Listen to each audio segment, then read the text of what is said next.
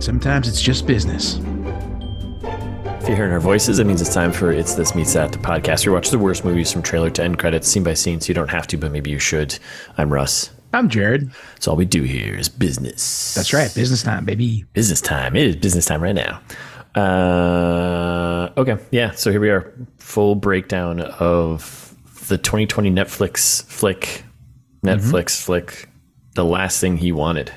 The last thing we wanted. That's an easy one. Yeah, I'm pretty sure like every review headline was that.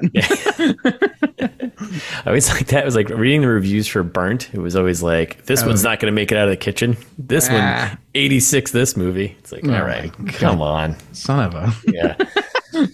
This one's overcooked. It's like, all right, relax. But yeah, this movie is definitely the last thing we want. God damn it.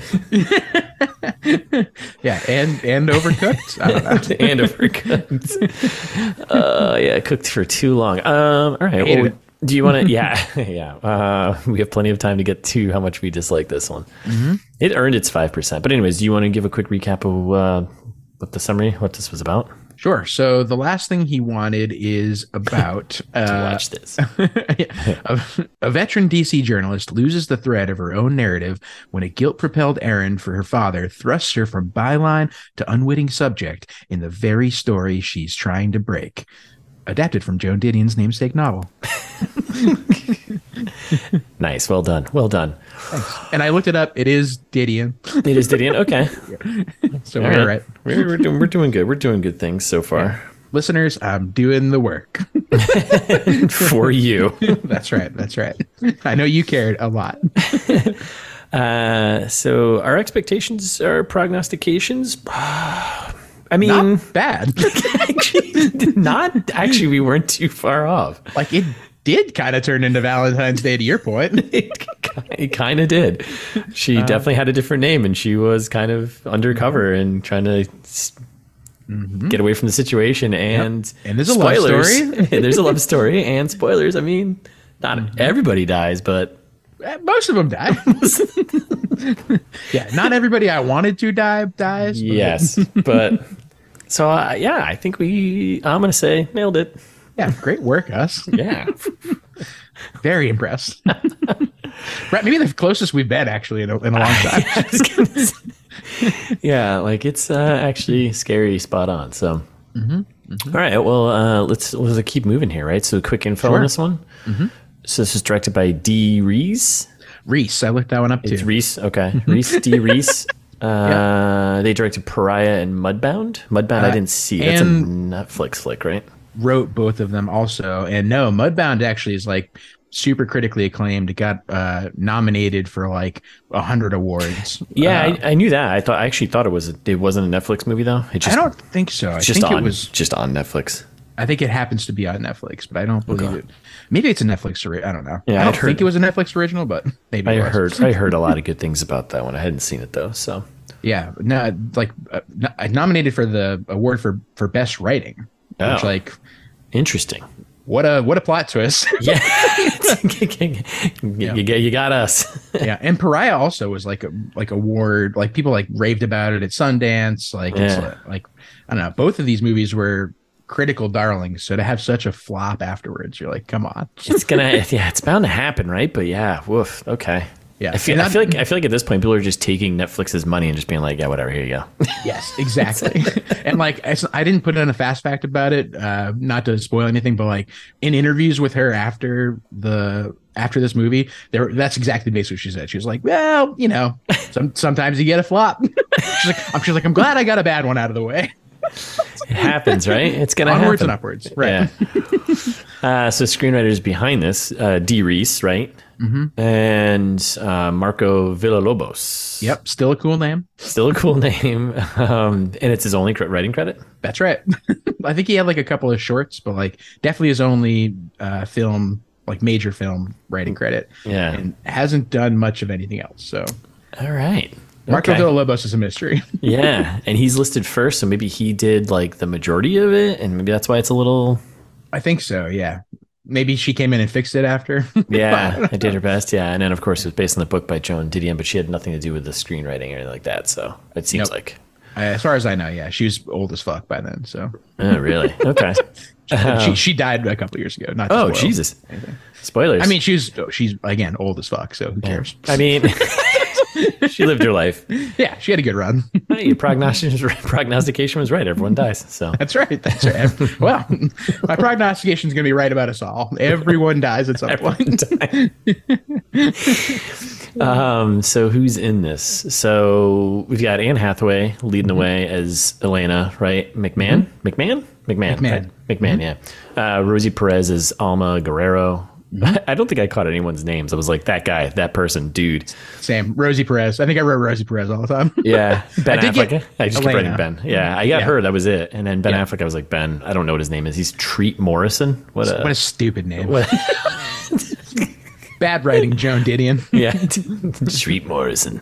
Roll over in your grave for me. Willem Dafoe playing Dick McMahon. Which underutilized. Dick McMahon. And then Edi, is that Gathegi? I think Gathegi, yeah. Yeah, okay. Edi Gathegi plays Jones, who I've seen him in things. I can't remember what, but he's in stuff and things. I don't know. I did not look. Maybe I've just seen him in stuff randomly.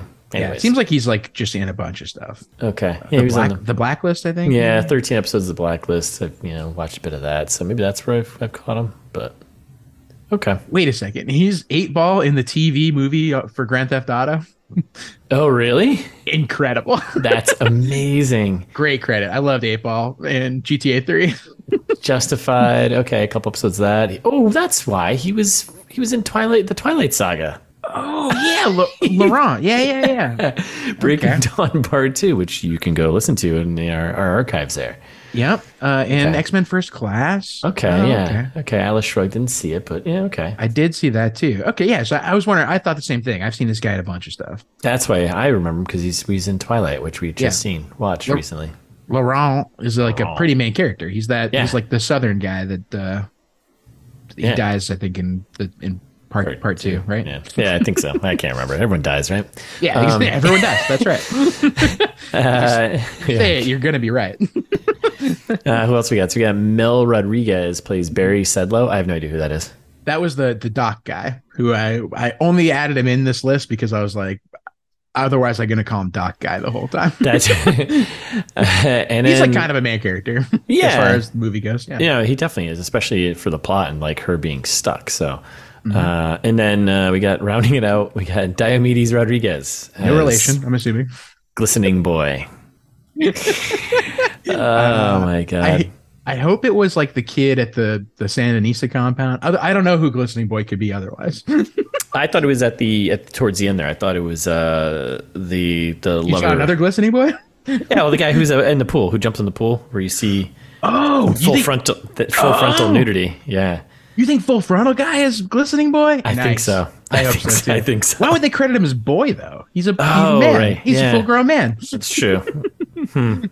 I don't know. Maybe not. I don't know. I like it. We're not going to look. I don't care. We're not going to go down that path any further. No. So production budget, all that sort of stuff.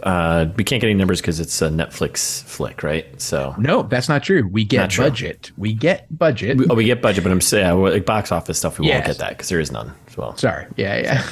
Like we don't usually get budget from Netflix things either. For whatever reason, they decided to talk about the budget on this one. Interesting. Yeah. Wow. Is it really that much? Yeah. This had a budget of $100 million. That's incredible. What? Oh my goodness. That's why I wanted to make sure we called that out. $100 million on what? It's got to be Ben Affleck's 5 Minutes and Anne Hathaway, maybe. Yeah, I mean, this movie must have lost so much money. Holy smokes! There's no way that they got that many subscriptions to cover that. No, they probably got canceled subscriptions because of it. I would assume. $100 million for what? The plane? $100 million big ones. I don't know, and it's like I think the majority of the movie, it's a fast fact, but it doesn't really matter. It's shot in Puerto Rico, so it's not like that's not gonna. Like... it's not a huge budget breaker as far as I know. Yeah. Wow, and all they're on is like phone calls, and I mean maybe because they got. There's not like a ton of cars, so like they don't have to worry about like making things look like the 80s. You know what I mean? Like, yeah, it must be the planes. Like they had like 3 planes in the movie. Oh man. I mean, I'm sure Ben Affleck commands a pretty good chunk, but I don't like. No, yeah, that's a lot. And this, I think, started production in 2018. So like, Ben Affleck is prime Ben Affleck. Oh yeah, absolutely. I mean, he's Batman Flack, right? So yeah, it's not like 1996 Ben Affleck. This seems like another like Netflix just blank check writing and being like, let's get the writer director of Mudbound and Pariah. Those movies are award winning. Blah blah blah. Here's $1 gajillion to go do this. They paid. That movie Bright that's on there. That was like one of their with first Will Smith movie. Yeah. Mm-hmm. I didn't see it, but yeah, Max Landis, who I think is probably enemy of the pod. He's kind of a dingleberry. They paid him like something like $9 million or something for the script for that movie. What? Yeah, it was some ridiculous amount of money, like in the the script. Yes, just for the script. So stupid. Yeah, it's like what are they doing? Like I thought they had professionals over there. I don't think so. Still, $100 million. Okay. Well, yeah. Right. Well, so I don't think Netflix ponied up all of it for this. And I don't think I wrote it down as a fast fact because it didn't seem worthy of a fast fact. But when we get to it, Elevated, the production company. Yeah. So that's Carrie Elwes's brother. Oh, really? Yeah. Carrie Ewells. Ewells, however you pronounce his name. I'm going to say Elwes forever because it's spelled that way, and so I will forever say it that way. But yeah, his older brother it's his production company, and so I'm like, I bet they put up a bunch of money for this. Barry Elwes? I wish. No, it's Cassian. Ugh, of course. Stupid name. We're on a hunt for names today, so watch out. Right. That's right. Enemy of the pod, Cassian Elwes. Oh my goodness! I looked up how to pronounce everyone else's name except Carrie Elwes because I was like, I don't care about this. Fuck that guy. Elwes it is.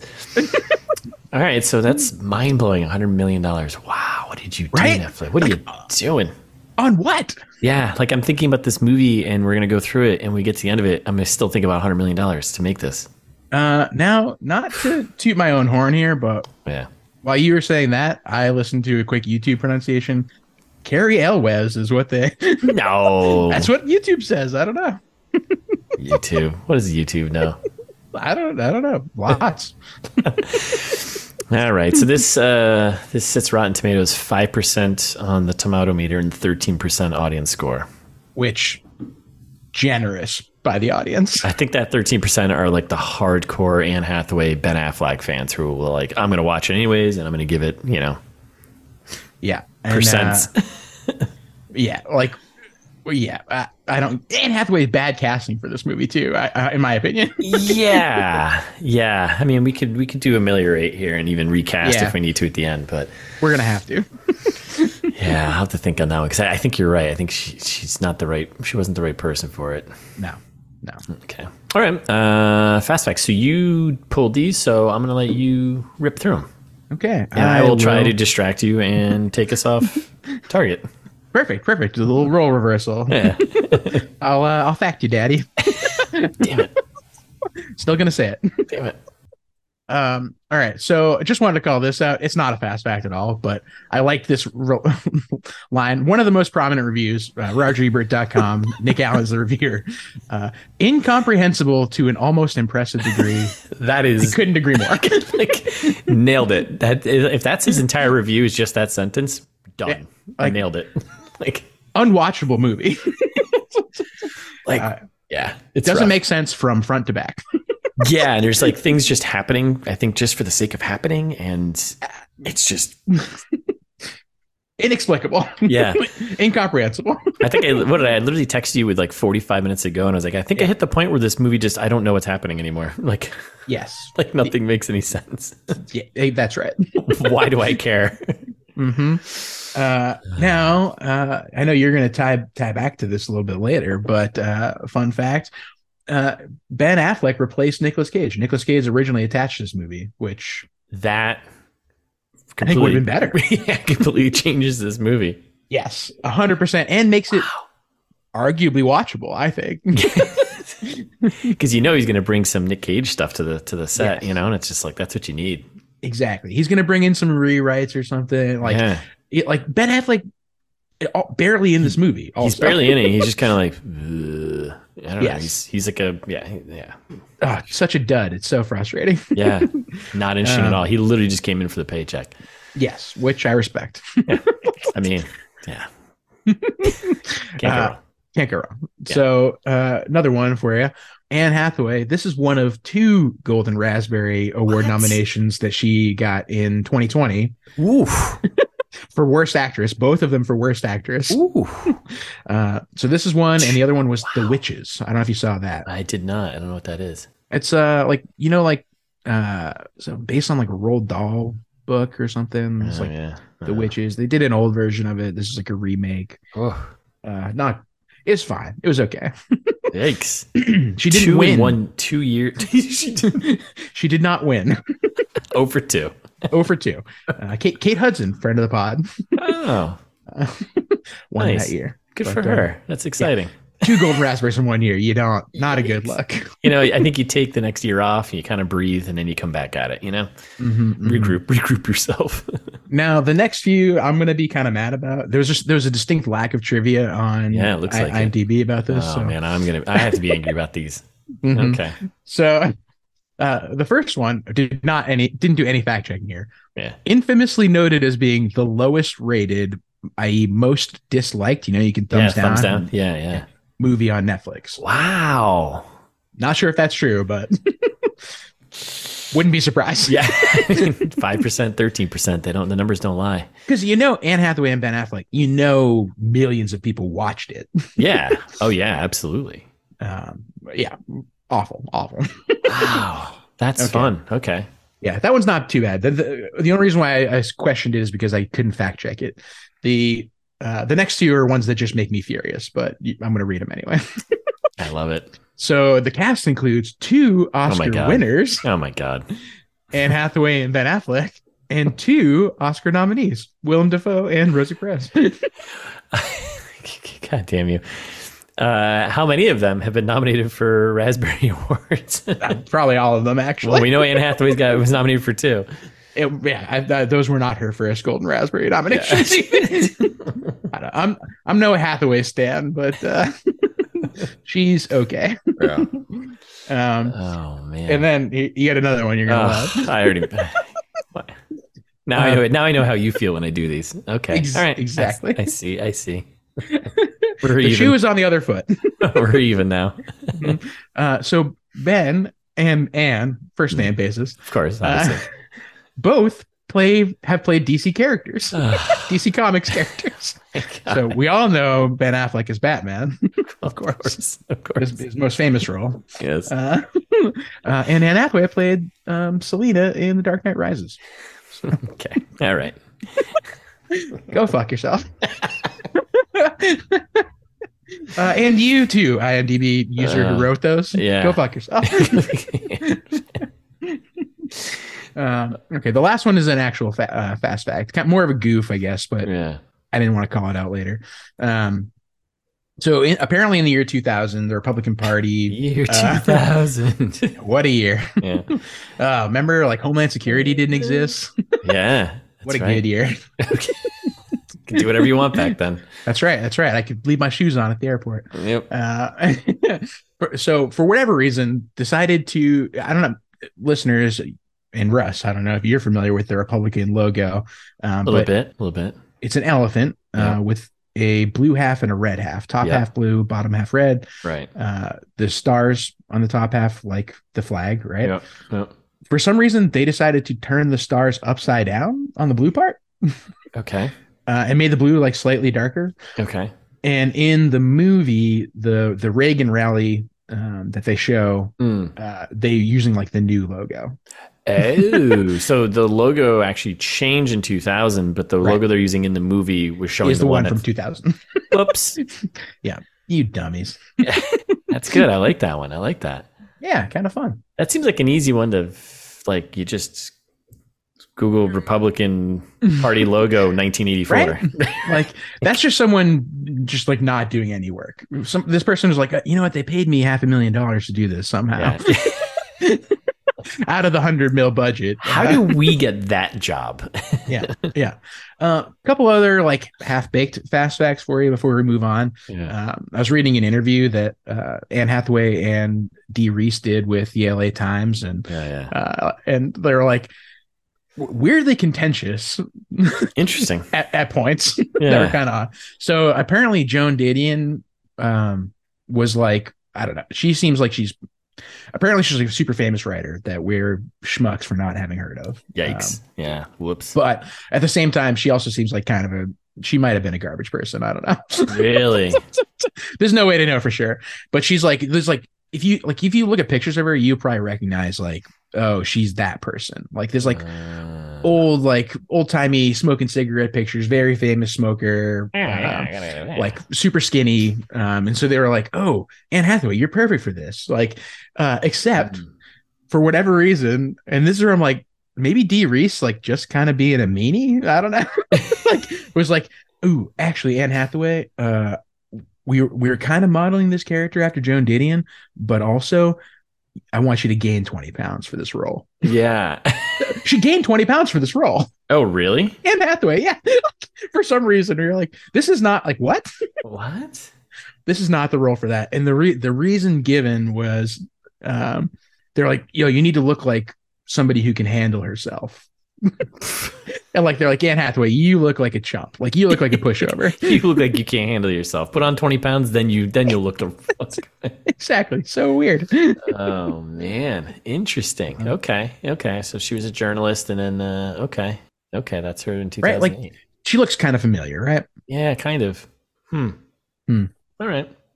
Yeah, dead as hell now, but I don't want to say this movie killed her, but she died shortly after this movie came out. So do you know much about the book itself though? Like nothing. No. I mean, this is one of those things. I'm sorry for my stupidity here, but this is one of those things where it's like kind of fictional. It's a fictional setup, but based around like real events, right? Like obviously that's what actually, now that you say that, I do know a couple things about the book.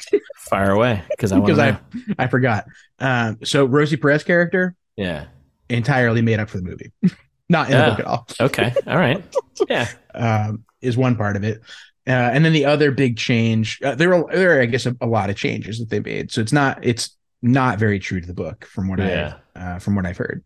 The other big change was Jones's character, who maybe the most interesting character, like maybe the best character in the movie. Yeah.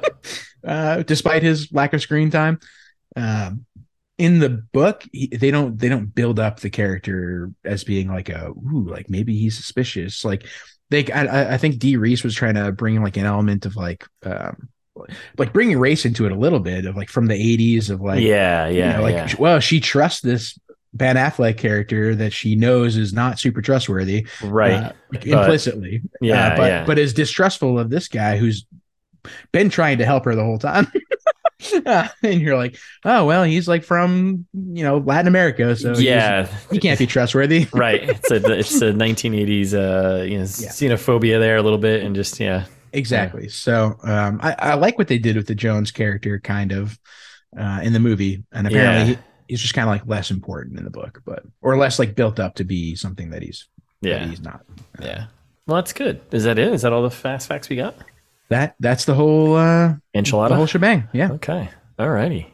I don't know if it's not a fast fact, but I was gonna say, like, should we give like a brief one sentence historical context just so we talked about Iran-Contra in the trailer trash, and we're not really going to talk about it that much during the movie. No. So like, that's the thing about this. It's weird. Like they set it up kind of to be more of like a political, I mean, I guess it kind of is a political thriller, but yeah, I thought it was gonna be way more. That's kind of weird. I guess it kind of is involved, but I don't know. Very they talk about Nicaragua. Yeah. It isn't. It's that way, I guess. It felt like those things were just mentioned to let you know this is taking place in the 80s. Like that's what it felt like. Not like tangential was there. It was just kind of like, Exactly. And because in the movie they're directly arming the Contras. Yes. And that's not the whole point of Iran-Contra is that was not the case. So listeners, if you don't remember the 80s, I'm included in that bucket. I just like history. Basically what happened was we're supporting this. There's a left-wing revolution in Nicaragua. The Sandinistas decided to take over because there was this regime, the Somoza regime, which they do mention briefly in the movie, that had held power in Nicaragua for 40 years. This one dictator family, basically.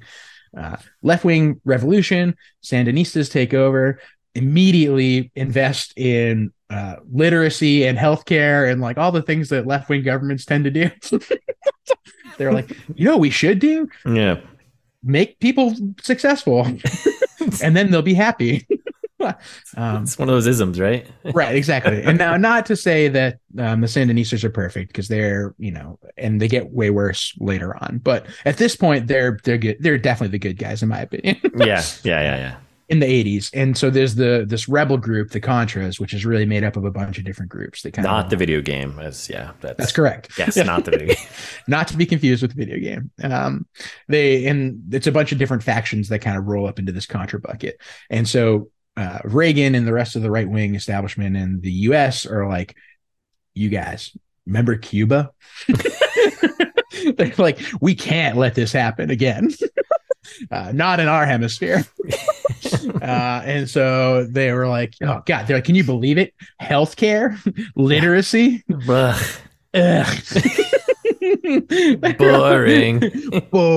They're like, we have an AIDS crisis to ignore. Right. So instead they backed the Contras financially, and they spent a lot of money on it. And then I think it was 1985, maybe somewhere in the mid 80s. The Congress was like, "Yo, let's stop doing that. Stop."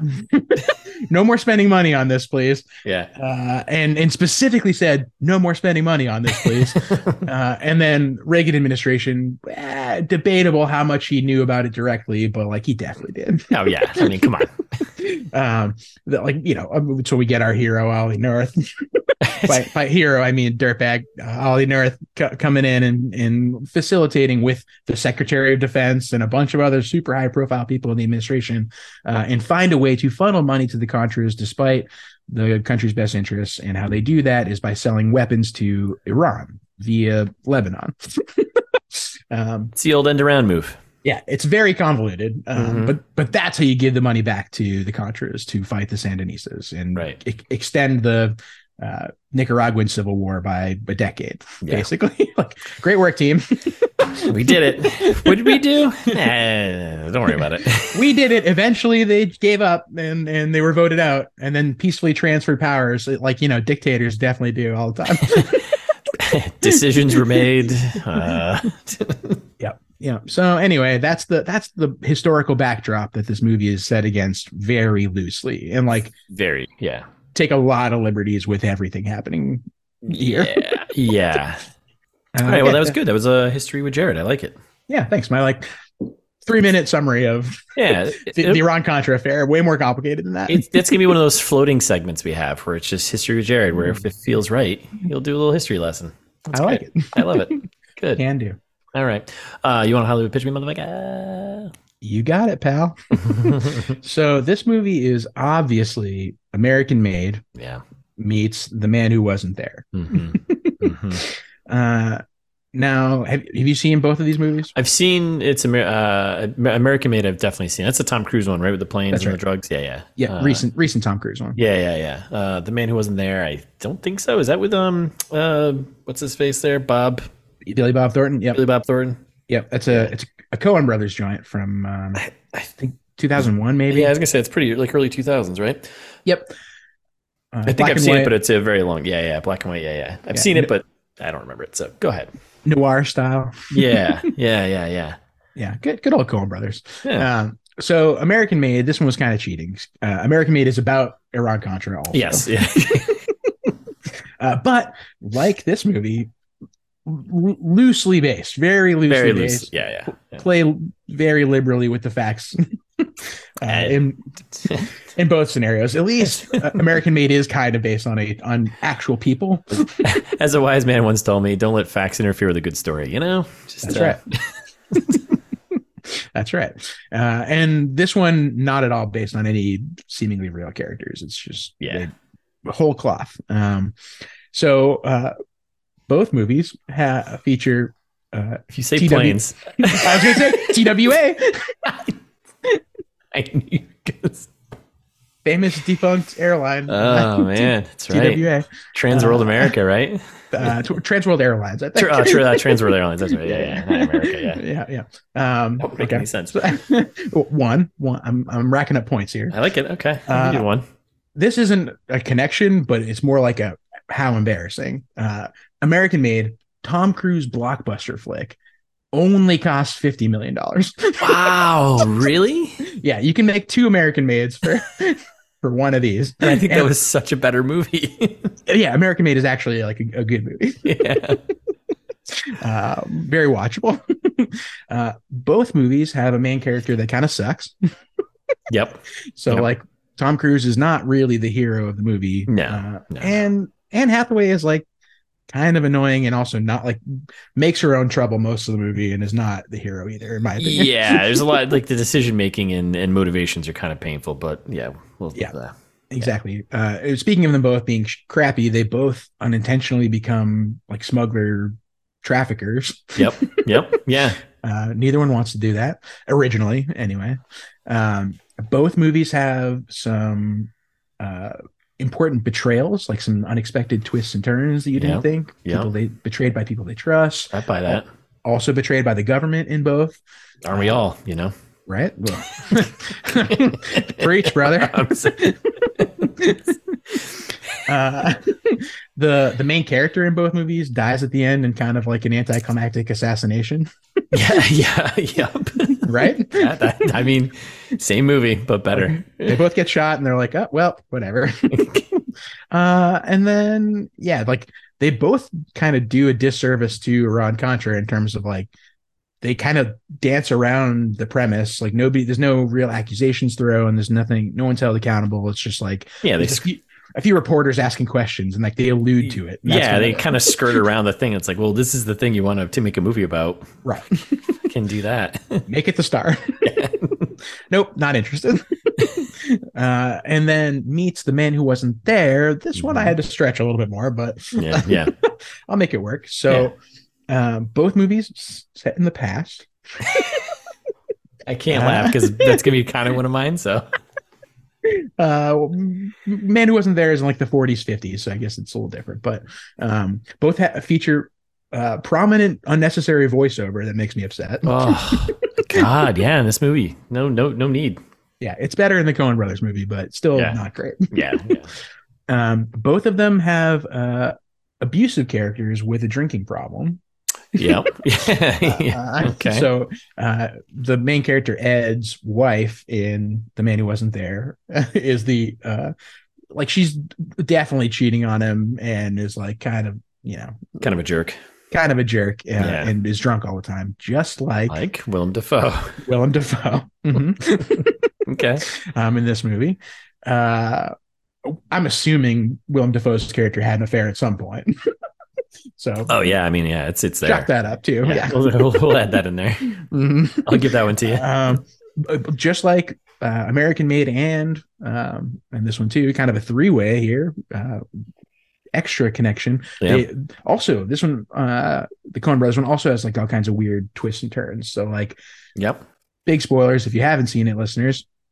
The wife, the basic premise here is Ed is like a poor barber guy, decides to make a bit of money, do some embezzling from his wife's boss, who he thinks she's having an affair with, because she probably is, and she ends up getting arrested for the crime that Ed did.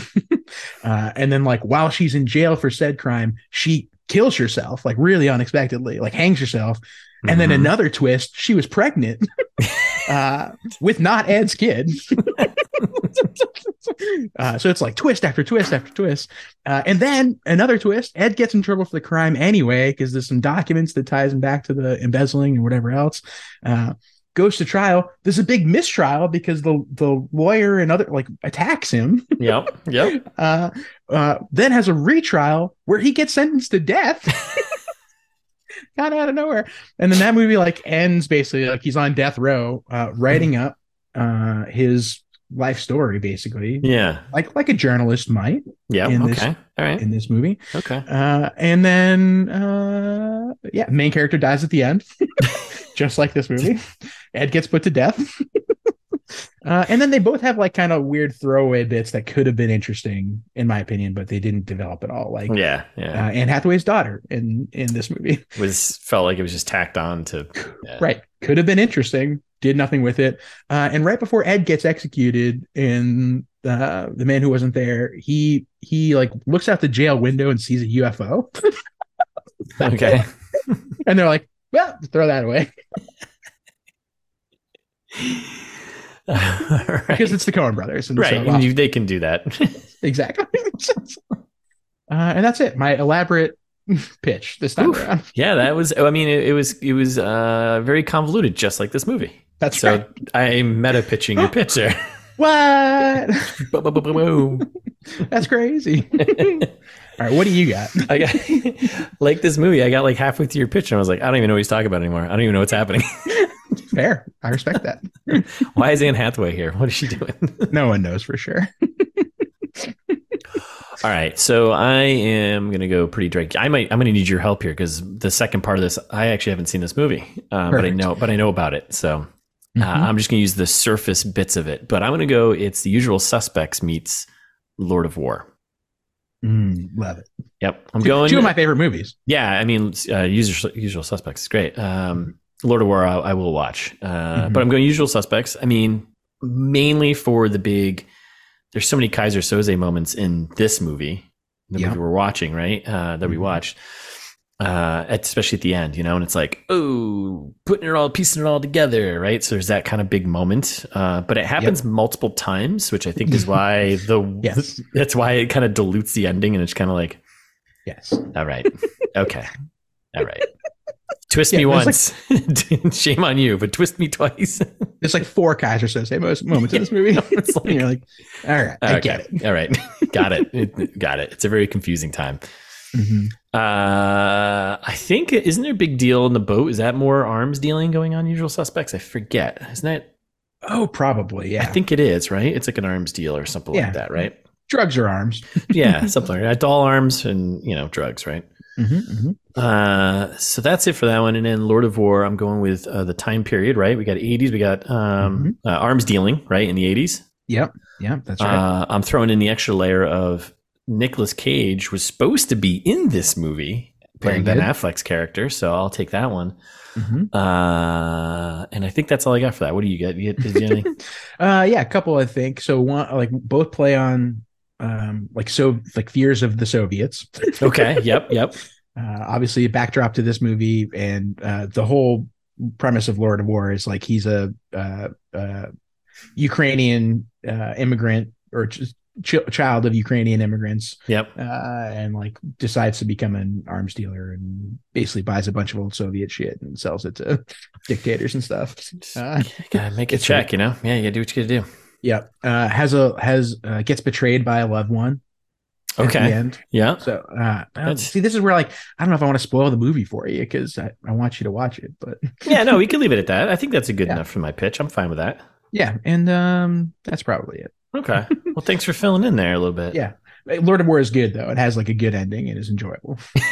So unlike this movie. Unlike this movie. All right. Also about 2 hours. So there you go. Chalk that up.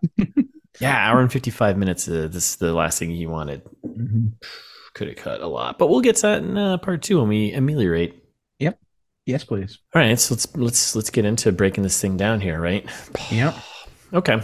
Yeah, we get right off the bat who made this thing, right? We get Netflix. We get Elevated. Elevated was the Elwes. Cashew Elwes. Cashew Elwes, that's right. Cashew Elwes. Known to his friends, I'm assuming. Yes, it's Cashew. And we get Little Red Hen Productions. Didn't look that one up. Yeah, I didn't either. Yeah. No, well. And then it starts out with just like some old war footage kind of, right? And it's too grainy. Much. Yeah. And I just don't like this never, I guess it kind of sets the tone, but then the rest of the movie does it? Doesn't really follow up on this, right?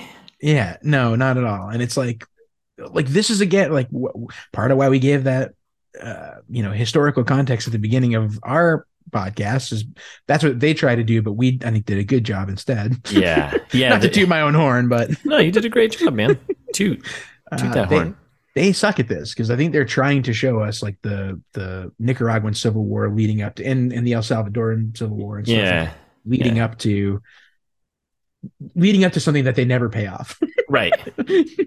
And it's just showing this footage of the village and stuff like this and military stuff, blah blah blah, and then they're overlaying it with like it looks like a typewriter, like so much reading. So much reading. And also I was just like, some of this I'm like, I don't want to read this much, and the stuff I am reading I'm like, I don't like I think the takeaways were like at least according to shit ain't good reporter. Right, things are bad. Both sides are doing war crimes.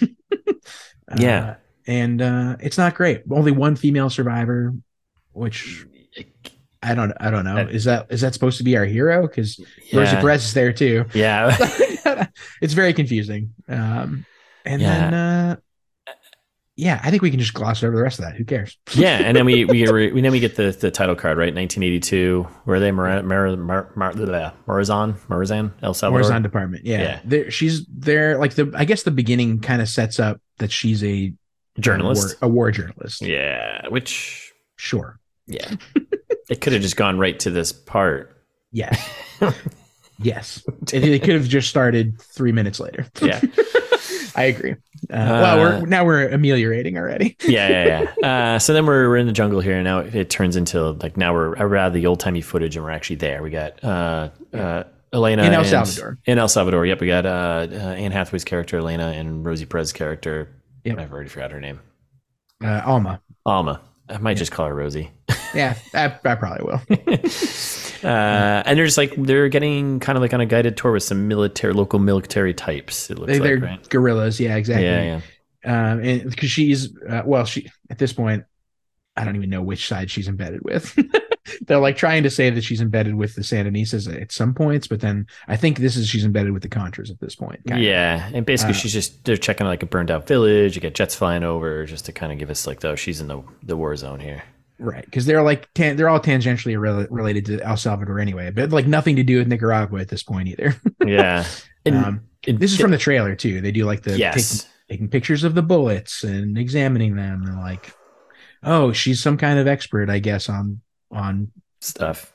Violence. I don't know. I doing her job, I guess. And then she kicks in a voiceover, right? And she's just giving on this voiceover about it is so long. I hate the writing style. I think I didn't think they pulled it right from the book, maybe.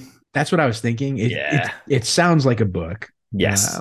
And Anne Hathaway was like raving about in the interview I read, raving about Joan Didion's writing style of being so concise and so terse. And like, I'm like, oh, it sounds like an Aaron Sorkin script right. At times of like, people don't talk this way. Right. It's just like really fast and snappy and smart and like, yeah, exactly. And that's what it is. But again, too much. And I didn't write any of it down because I don't care.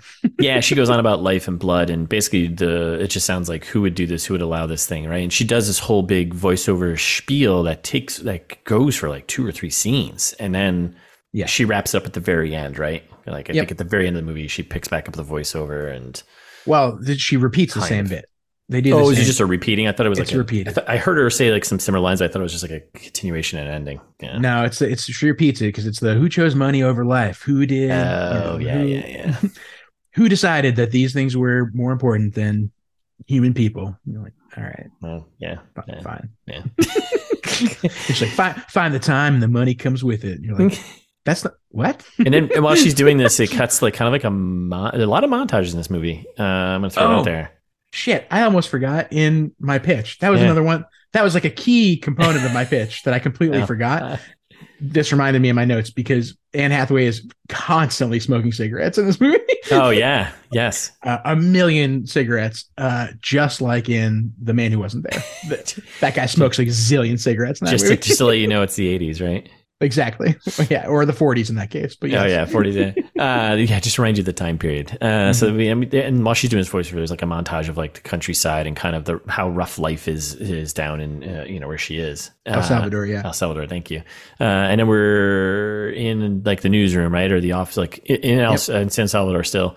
Yep. El Diario is the newspaper that she's working with, I guess. Yeah, and there's still the montage is kind of still going on. There's still a voiceover about how shitty war is, basically. And then stuff from trailer. Boom, doors get kicked open. The police or military is popping in, and it's the stuff from the trailer. Everyone just kind of runs, and then Elena and Rosie, Anne and Rosie just run to the airport, and it's like a very quick they're at the airport, and then I guess the military guys were chasing them, and they get on a plane, and they take off.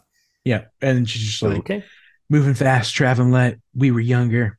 I was younger. And you're like, isn't this 2 years? 2 years early. Like, what? Oh, so much has changed in 2 years. I'm like, what? Okay. All right. So then we're in the dark room and getting some photos done, sharing some coffee. Yeah, and that's what she does for the voiceover, like, oh, we were younger. And then we get to the movie title card, right? Mm-hmm. Yep. The last thing you wanted. Yep. In Morse code. Mm-hmm. Then my notes get kind of incoherent here. I was like, we're at some North America, wherever. Well, and then then we bounce to the National Press Building in 1984, DC. Thank you. Yeah. I missed that title card. Yeah, we get the title card, 1984, Washington, D.C., and then on the building, it's like they do a quick shot outside of like the building they're going into, and it says it's the National Press Building. So, and we get the Secretary of State giving like a little speech of nonsense, and they're kind of like, what's he saying? Japan? Yeah, he's just rambling on with bullshit, which is, classic. Am I right? Classic political head figure guy just saying stupid shit. Last time I was Secretary of State, I did the same thing. Right? Speech was just written by AI. Give me gobbledygook, please. Mm-hmm. And then just to show that, Anne's she's the go get him kind of hard-hitting reporter. She comes in hot with a question about the CIA and, makes everyone uncomfortable. And the Secretary of State's like, oh, whoa. Yeah. She asked about the mining in Nicaragua. And he's like, oh, well, you'd have to ask the Contras about that. Yeah. And she's like, well, didn't Reagan once say, I'm also a Contra? And he's like, what? And he looks over and Ben Affleck's like, don't worry about it. I got this. Kind of, sort of. Yeah, don't worry. In the next 2 hours, I'll manage to make this go away. Yeah. So, and then we get that finishes, and then we get the stuff from the trailer again, right? Where the Secretary of State's kind of giving a chat with Ben and being like, fucking walk and talk. Basically just does the old clean it up. Yeah, I don't want this going to blow up in someone's face. It's going to be mine, and I don't want that. Clean it up. That's right. Kind of sets what we got going on here. So then we're at the apartment, right? Where we cut to her apartment. And they're kind of setting in like the, I guess the heart of the story here. She's on the phone talking with her daughter and talking about how she went and spread grandma's ashes or something, right? Yep, exactly. She went to her mom's funeral. Reagan's on TV again, reminding us it's the 80s. Right. And I was like, I'm assuming this is her daughter. They don't explicitly say it's her daughter at this point, but yeah, I assumed it was as well. First, I was like a kid. I'm like, okay, yeah. And then basically, like they try to make us connect to the characters. Yeah. They're like, oh, well, she's like, I wanted to go to the funeral too. And she's like, well, you couldn't because you're away. And she's like, don't worry. Like, I have you to remind me of her. You look just like her. And the daughter's like, ah. Yeah. I don't know why. Like, I don't like, yeah, they're trying to make you care for and be sympathetic to the character. And like, oh, maybe this is like her driving motivation, but I don't know why it just doesn't work. Like, and they come back to it every once in a while throughout the rust of the movie, like her talking on the phone to her daughter, but it's just kind of like, I think it's just written poorly. Yeah. And then there's even a point where like, she's like, I'm kind of doing this for my daughter, but then she's like, I just want to walk away. I'm like, what is going on? What? Yeah. And that's what made me like actually good connection to like Lord of War, some like similar vibes of like, well, like I thought it was about family, but really it's just this is what I'm good at doing. This is what I do. Yeah. Yeah. All right. So then we cut to press room, right? Or her office there. Yep. And basically their boss is just telling her like, yeah, you don't follow this story anymore. You're going to go on the campaign trail. Yeah. I mean, he does, like, they try to make the boss out later to be just like a super asshole, but he's also like very concerned about her mom. He's like, oh, like, is everything okay? I know you like got your, and he's like, I'm trying to do this story. Yeah. Okay. And he's like, no, you're going to go do campaign stuff. Smoking at work, by the way. And then the reporting on anything in South America is being like put on ice pretty much. They're getting a little pushback, right? Yeah. Well, and he's like very explicit. Yeah. He's like, exactly on the pushback. He's like, oh, it's the government that's telling me to back off. Yeah. It's business. She's like, what? That's what we do here. I thought was hold people accountable. Yes. That's what we're kind of supposed to be doing, but oh, well, yeah, I'm sure we'll learn our lesson. Yeah. It's people's lives. We can't look away. Yeah. What she says. And she storms out, and then we're still in the press room continuing, and we, her and Rosie chat, right? Yeah, which again, not a character from the book, completely made up for the movie. Completely made up, so she has some sounding board to talk to, because instead of just basically her going through the book is probably her going through her thoughts and like having like, right? Yeah, exactly. So yeah, she says, well, on the bright side, you'll be on the campaign, you could be in the room with some important people, and blah blah blah, right? Like, yeah, exactly. She's like, oh yeah, and this is how you can get close to it anyway. And then she gets a phone call from the Green Goblin. Well, Peter. Is this the Daily Bugle? So it's Dad. He's like, meet me at 5:30. Sorry, Willem Dafoe, but that's just what what you sound like. What you sound. It's fucking terrifying, but that's what you sound like. Yeah, it's awesome. Great work. Keep it up. Don't. Bad movie, but yeah, don't change. Yeah, just be you. So then we're at like a hotel bar. We from the trailer. All from the trailer. We learn a little bit more that Dad's basically just kind of a big jerk dick, right? Oh, he sucks. Like, dropping F-bombs and not the F-bombs we drop on here. That's right. The bad kind. The bad kind. Yeah, and this is where like I know we've said this a few times on other movies that we've done, but like this movie came out in 2020 and like very recent. You're like, it doesn't enhance the script. Like it doesn't, like you can show him being a dirtbag dad a million other ways. And like, I don't know, just like don't put slurs in your movies. Like there's very few instances. I could see it working in some cases, but in this case, it doesn't develop the character. It doesn't like. Yeah, right? I agree, and I mean, it's like maybe they're trying to do like, well, it's the 80s, and that's like something that they would like, but that doesn't. I agree, like unnecessary. Like, I mean, they make kind of like remarks about like the AIDS crisis later, and like, that is a way you can accomplish the same thing. And make it not have to put slurs in a movie. It was also like kind of distracting from like what he was actually trying to say about those two guys, and I was like. So what I was like, who are they? What are they? Are they? I was like, I felt like he was trying to tell her like, oh, you just follow these guys around and like hope that they spill some beans or something like that. That's what I got out of that. But I was like, I think yes. I don't know, but like, he's making a lot of like gay slurs and stuff, and you're like, why? It doesn't help or hurt the movie at all. Like you could just leave it out. Yeah, maybe it's just I mean, there's backstory like maybe of like how who he is and like how he's brought up. I don't know. Yeah, and if they try to like, I don't know. If they try to give me the excuse of like, well, it was in the book, they changed a million other things in the book. Oh yeah. No. You added Rosie Perez. That's not a thing either. Like, don't give me that. No. But so he's celebrating, and basically we just learned that he's a pretty big jerk, smoking in bars. Bunch of exposition here about how shitty Dad was. He wasn't around, really, right? And so much exposition. And it's like a twofold exposition about she's giving a whole speech about how he wasn't around during raising a kid, going through breast cancer, which strangely comes back later. They shoehorned it in later, and he's like, oh, whatever. I'm moving to your success. I'm moving some product. Yeah, and then we get the you overcame all that. Good job. Yeah, good job. She's like, I was trying to say no thanks to you, and he's like, I'm not interested. Not interested. I'm saying you're welcome. Yeah, exactly. Put on a smile, would you? Like, Jesus. Scumbag. And then yes, right. All of those things give you the same impression. Yeah, having those earlier lines do. And then I love the bomb at the end. I was confused. I was like, wait, he's like, he forgot his wife was dead. And I was like, wait. Oh, yeah. Wait, what? Yeah. Wait, is she dead? I'm confused now. Yeah, she's definitely dead. That's like they'll make it clearer later, but he's dealing with memory issues. Yeah. Some dementia or something going on there, right? So something he's terrible person, and he's kind of losing sight of the world there. So yeah, and he's also sympathetic to the Contras at this point, because he's like talking about before the revolution when Havana was a real town in Cuba. Like he's anti-communist for sure. Yeah, and then we're on an airplane. She gets on an airplane. I'm like, what is this airplane? It's just it's like a frat party on a plane. I'm like, what? Yes. Very confusing. And presumably they're campaign bros, I guess. Right. Oh yeah, because that's right. Because they're following the campaign, right? That's exactly. Right, She's on the trail of the Reagan campaign now. Right. So we hit first stop, Kansas City, Missouri.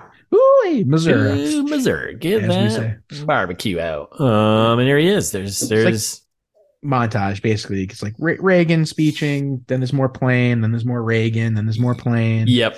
Yeah, pretty much, right? It doesn't matter. Then you're in Cincinnati, Ohio, and we're at a fundraiser birthday party for the Secretary of State's wife. That's right. Yeah, fundraisers for Reagan. The birthday parties for the wife. Right. Yeah, I got something like that. Basically, what happened was Elena here got in the mix with the wife, chatting her up, and then now gets a seat at the table. The wife is like, "Hey, honey, Secretary of State, this nice woman wants to ask you a few questions." Yeah, I told her you would. He's like, "No." Deny, no comment, deny. No comment. Yeah.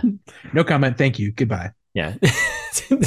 No, thank you, goodbye. And then some other dude steps in, I guess like his secretary. What was that guy's role? Like, what was he? I think he was kind of like an Affleck style fixer also, because he comes up again. I hate this character because he they make him seem like he's going to be important, and then they give him like one other scene in the movie. Well, two other scenes. Yeah. But why? It doesn't move the story forward. Yeah. I guess the second one kind of, but like loose. Yeah. Like it's more like it's intentional misdirection. That's what they're trying to do. Yeah. But he steps in and he's like, hey, if you want to, I thought he was going to play a much bigger role, but he does not really. I mean, no, he's like, anyways. You got to schedule a meeting. Yeah. Okay, fine. And then we get like a little bit of voiceover from Ben Affleck kicking in here, and then we cut to the Secretary of State's office there, right? Some stuff from the trailer, and basically we got Ben doing a bunch of exposition about Elena and her background, and intercut with like Ben walking around, stuff from trailer. Yeah. Meanwhile, she's getting off a plane. Like they do a little cut back and forth. Yeah, while he's still doing this exposition drop about the situation as well. And then that other guy who was in the last scene, I don't know his name. That's not really going to matter. But no, the two of them are kind of giving their own like pitch on to how to handle the situation. Exactly. And they're butting heads. And I think it's just to kind of show that Ben's like he's got some more suave moves here. I think so. Yeah. And like trying to advise the Secretary of State what to do. And I was like, I guess Ben Affleck's character won that round. He did, decidedly. Right? Yeah. Okay. And he like wants to talk to her. Is like the kind of how that ends. Yes. Yeah. And that's like, right. Don't worry, your thing's important too. Get out of here, other guy. Yeah. Go do your thing. Cool. Great. Cut to Houston.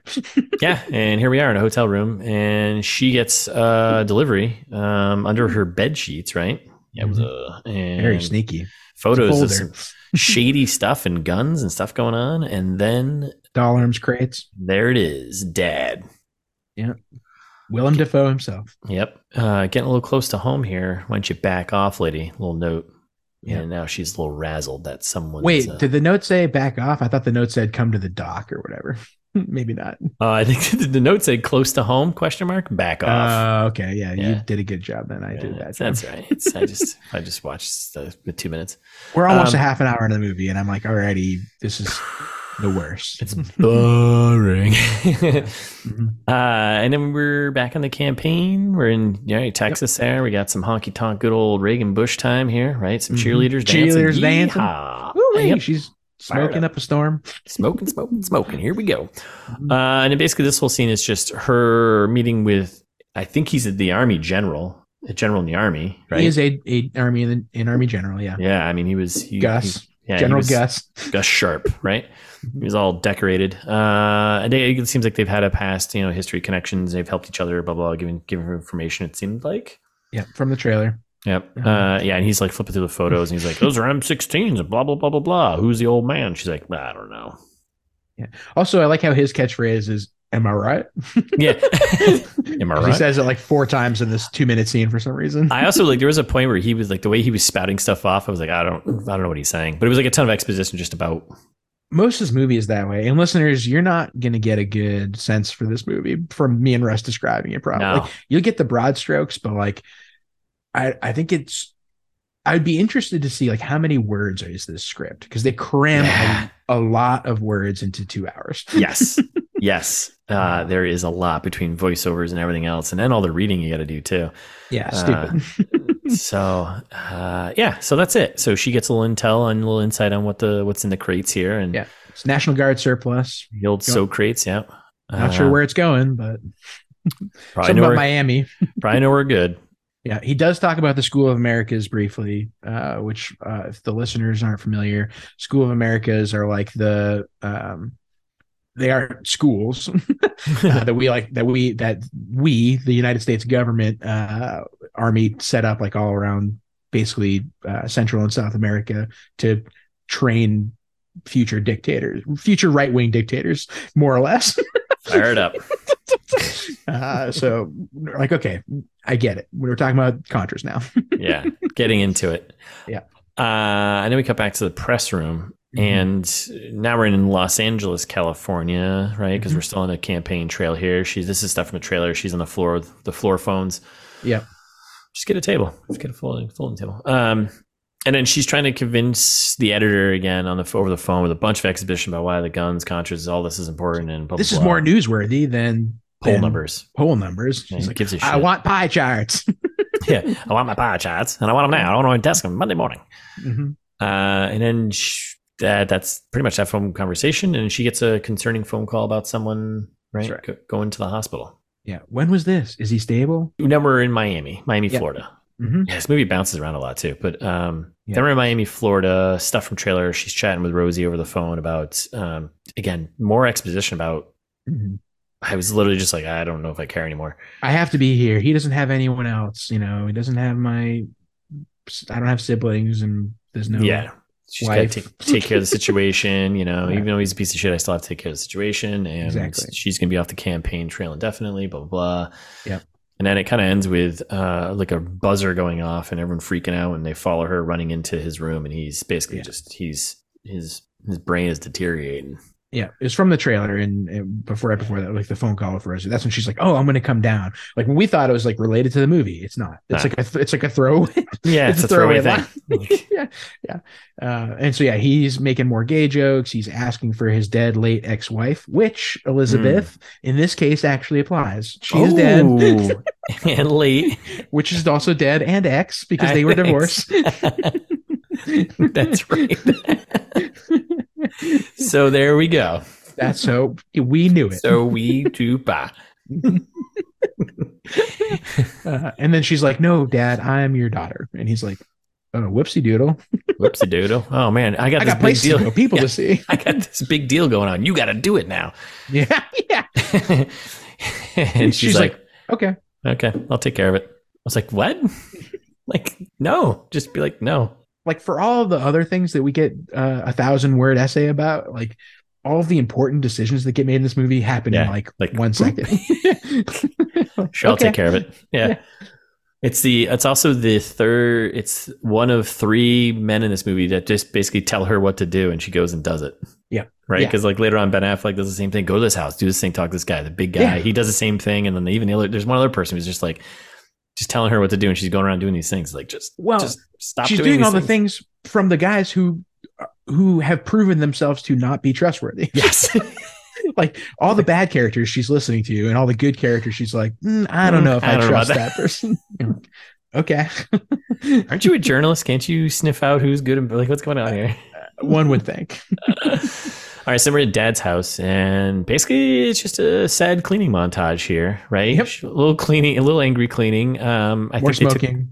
Shot of my refrigerator, 1 beer, slice of cheese, and mayo. Yeah. Usually a loose cheese slice. Just like a single Kraft American cheese slice in there. Yeah, incredible. Like, what else do you need? And some mayo and a Michelob, and she starts crying. A single Michelob. It's like, why is she crying? Is she crying because it's a Michelob? Is it like... Right, because she takes the beer like she's going to drink it. We don't see her drink it, but yeah, and she's going to like open it, and like the tears are. It's because it's a Michelob, isn't it? Mm-hmm. And then she goes in the closet and she starts digging through Dad's stuff and goes through some old photos, family photos and stuff like this. And then she takes a shower. Oh yeah, right. For some reason, and then decides to clean out the house in a towel for the rest of the scene. I don't. Why? What an unnecessary part of the movie. Yeah, cut that. Just go right to the cleaning out the. A million ways to do this. Same clothes, just in the closet now. Yes. Yes. But it's got like pictures, baby pictures of the mom who's dead. Gun. More crying, right? Gun. And then the most important piece is the piece of paper that's got the list of all the arms basically that are in the doll heads that are going to be dealt, right? That's right. And all the doll pieces. All the list of 45 doll heads, 65 doll arms. And then we cut to hospital. You want more arms than heads. Yes. Right. Yes. Correct. So then, she like checks the dry cleaning, which I thought that they was going to make into a thing, but they don't. Yeah. I didn't get that. Yeah. And then they just cut to the hospital. And yeah. We're back at the hospital. Okay. They're like quizzing Willem Dafoe on who the president is. I'm the president. No. He's like, Herbert Hoover. And then names every president since Hoover to Reagan. And he's like, oh. The doctor's like, you deserve first prize. He's like, wait, what? He didn't really. He took him a while to get to the right answer. Like, what's going on here? How do doctors don't talk like that? Yeah. The guy didn't look like a doctor. He was like, whatever. Yeah. And Anne Hathaway is like, what the hell? You're like, rightfully so. Wasn't he also giving a little commentary about all the presidents he was naming was just being dummies or something too? Yes. Yes. I think there was like a little extra toss this in there. So stupid. And like, why start at Hoover? Like, yeah. If you really want to be impressive, start at Washington. Yeah. Know your prezes. That's right. So and then Willem Dafoe says a bunch of stuff here. I was like, I don't know what he's saying. I missed it, or it was just choppy. It's very choppy. He's basically explaining the job. He says he finally, this is the one last job. I'm days away from retirement. Yeah. He took out all of his credit and got all of this stuff. And then somebody's going to pay him over $1 million in Citibank traveler's checks. Yeah. Okay. Sure. Someone. Yeah. And then he's like, call this person. Yeah. Okay. And they do this thing, which they do multiple times throughout this. It's the old heist move. When you watch a heist movie where you have one character explaining what they're going to do, and then they intercut with those events actually happening. So you get like the voiceover with the thing happening. Exactly. And it's like following her, going, checking in, doing this stuff, blah, blah, blah. Yep. And he continues to ramble about the deal, blah, blah, blah. And then we're in the Rickenbacker Marina Bay somewhere. She does at least tell Rosie also, by the right before she gets to the dock. Right. She calls Rosie to fill her in, and it's like, hey, by the way, I'm going to this dock to meet this sketchy guy. She's like, what? Don't worry about it. Don't do that. Yeah, I do. It has a great line though. Is that Willem Dafoe's line there? Now buck up. Bucko. No, it's Rosie Perez line. Oh, she says that? Oh, I missed that. Yeah, buck up, Bucko. Can't be worse than Salvador. Buck up, Bucko. That's a mouthful. Say that 5 times fast. Okay, so we're down at the docks. We're hanging out by the Kitty Rex, Dad's boat, right? Yeah, they introduce the dock guy who even though I was like, oh, I'm going to call him out earlier, so I don't call him dock guy the whole time. I'm calling him Sedwell. Sedwell. Yeah, dock guy. Yeah. So more smoking outside, indoors, and then he comes out, and this is stuff from the trailer, right? And he's a big guy, and he's just like, yeah. You waiting for somebody? Hey, you waiting for somebody? He's basically, if you need anything, call me first on this pager. I've got this pager. It's the 80s. Yes. In case you forgot. Just so you know, it's the 1980s. That's right. And this she's again, like, what can I possibly need from you? And he's like, you're going to need a lot of stuff. Yeah. What you're about to do? Yeah. Just wait until the second act of this movie. And then the same thing just happens. We have now this guy is telling her what to do, and she's going along with it. And then it's intercut again with the shots of her doing those things. You're going to go check in a hotel. You're going to get into Pan Am Club members' house, whatever. Members only section, whatever. Yeah, I blacked out. And then you're meeting Gary Barnett. I think Gary Barnett. That's right. How will I know who he is? He'll know who you are. And then there's like, she's in. So then now we're in the Pan Am, like members club room, right? And he's like, make sure you don't talk to the other person there. You have to talk to the blonde one. Yeah. Like, okay. And then there's like this guy at the bar who very much stands out. I'm like, if that's Gary Barnett, come on. But this is our first moment. This is our first kind of Kaiser Soze clue-ish here, right? Two things happen here where, kind of.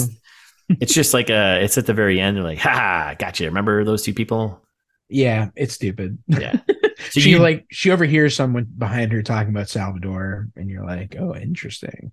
Yeah. And she's like smoking a cigarette. The guy at the bar is staring at her. Yeah. And then like walks out. And then the lady that she wasn't supposed to talk to comes in and is like, you're not authorized to be here. This is members only. Members only. I might come back later on in the movie. That's right. That's right. As a secret agent. So annoying. And then we do get, so we are looking for Gary Barnett, and I don't think we don't know anything about Bob yet or Max Epperson, right? Okay. But that character is in the room. Yeah. He's talking about Salvador behind her. He's all in white. He very much stands out. So yeah, it'll all come together at the end. So then we're back at Dad's house, right? Right? No? I guess so. Yeah. Maybe I kind of jumped through some stuff here, but that's fine. Basically, Doc guy calls her while she's back at Dad's house, and he's like, "Somebody noticed you that wasn't Steve. You shouldn't have noticed because like she didn't meet Gary Barnett there. She didn't do anything, right? Exactly. Yeah. Nothing happened, right?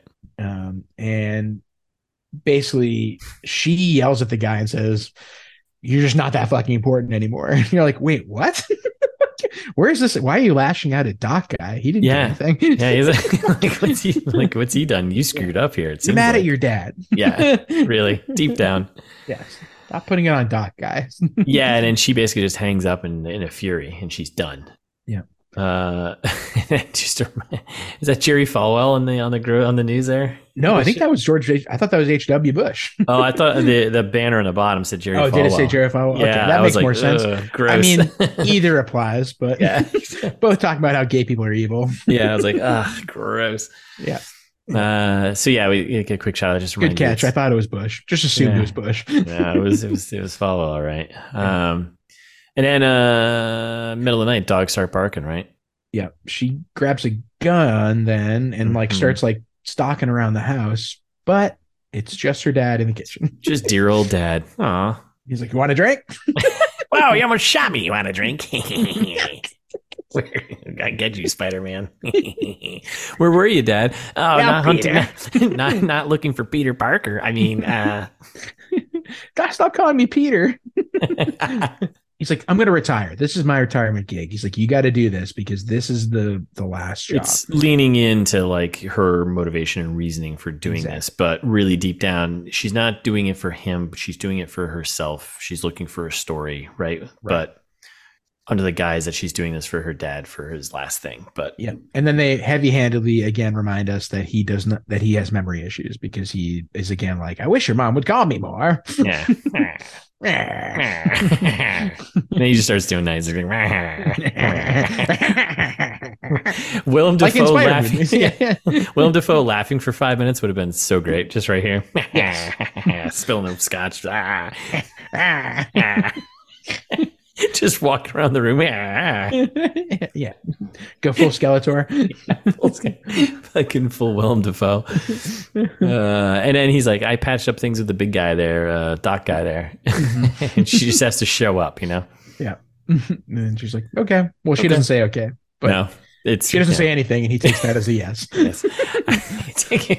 He's like, great. I'm glad you agree. I take your silence as agreement. Yes. So the classic silence means yes. Yeah, classic dad.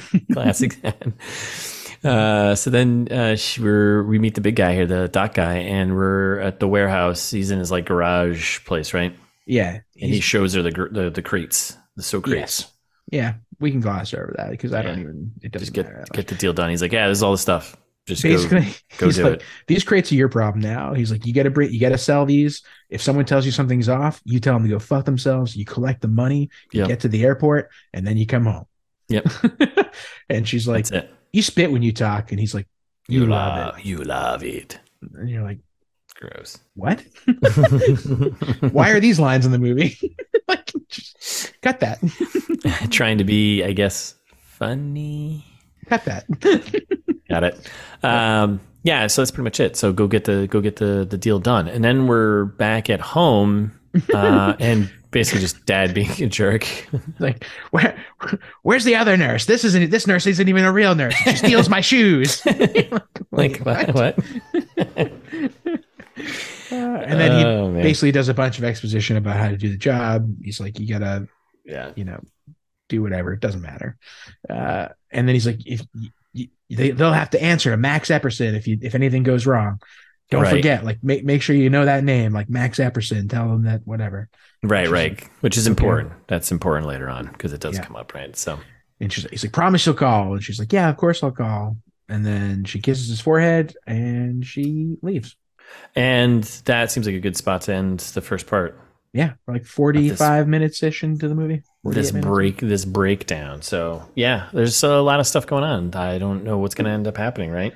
Well, I do. Did you not finish the movie? No, I fell asleep at this point. Smart. Yeah, napped away.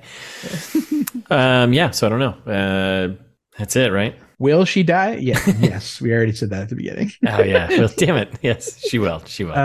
Will Willem Dafoe die? I hope never. Does Ben Affleck die? Kind of wish he would. Not in real life, though. No. Of course not. I don't wish it upon anyone. Right. Well, yeah. I'll put a list together. Yeah, listeners, if you have people. Nope, don't send us that. Don't want to know. Nope. Don't send us anything like that. Yeah, you should probably end it before I say something bad. Yeah. So thanks for listening. We'll be back on Thursday with part 2, and we'll answer all the questions of who dies in this movie. Mm-hmm. In the meantime, though, you can follow us on Instagram at It's This Meets That. We're ITMT Pod on Twitter. Wherever you listen, subscribe. If you got a friend who you think might like it, send along. And while you're telling your friend all the awesome things about ITMT, just write those things down on a note so you can put them in a review later and say the nice things again. Easy. Copy, paste, copy pasta, right? That's right. Attach 5 stars to it. Apple or Spotify, wherever you can review us, please do. Or Yelp. I don't care. Yeah. Leave us some Yelp reviews. I would love that. Open Table, Yelp. It's hard to make a reservation here. Always booked. Staff is rude. Donna Mint, she doesn't like those calls, so don't. That's right. Or you could send us an email if you want to write something long. Send us a novel. Send us a script. We've solicited scripts a bunch and never gotten one. So yeah, we'll steal it. Yeah, exactly. I mean, we'll produce it. Produce it. That's what you meant. That's the word I meant. It's thismeetsthat@gmail.com. Or you can go to the website, find all the information about us. Speaking of Donna Mint, all the whole ITMT cast of characters. Yeah. All the old episodes, the ITMT back catalog. We're closing in on it.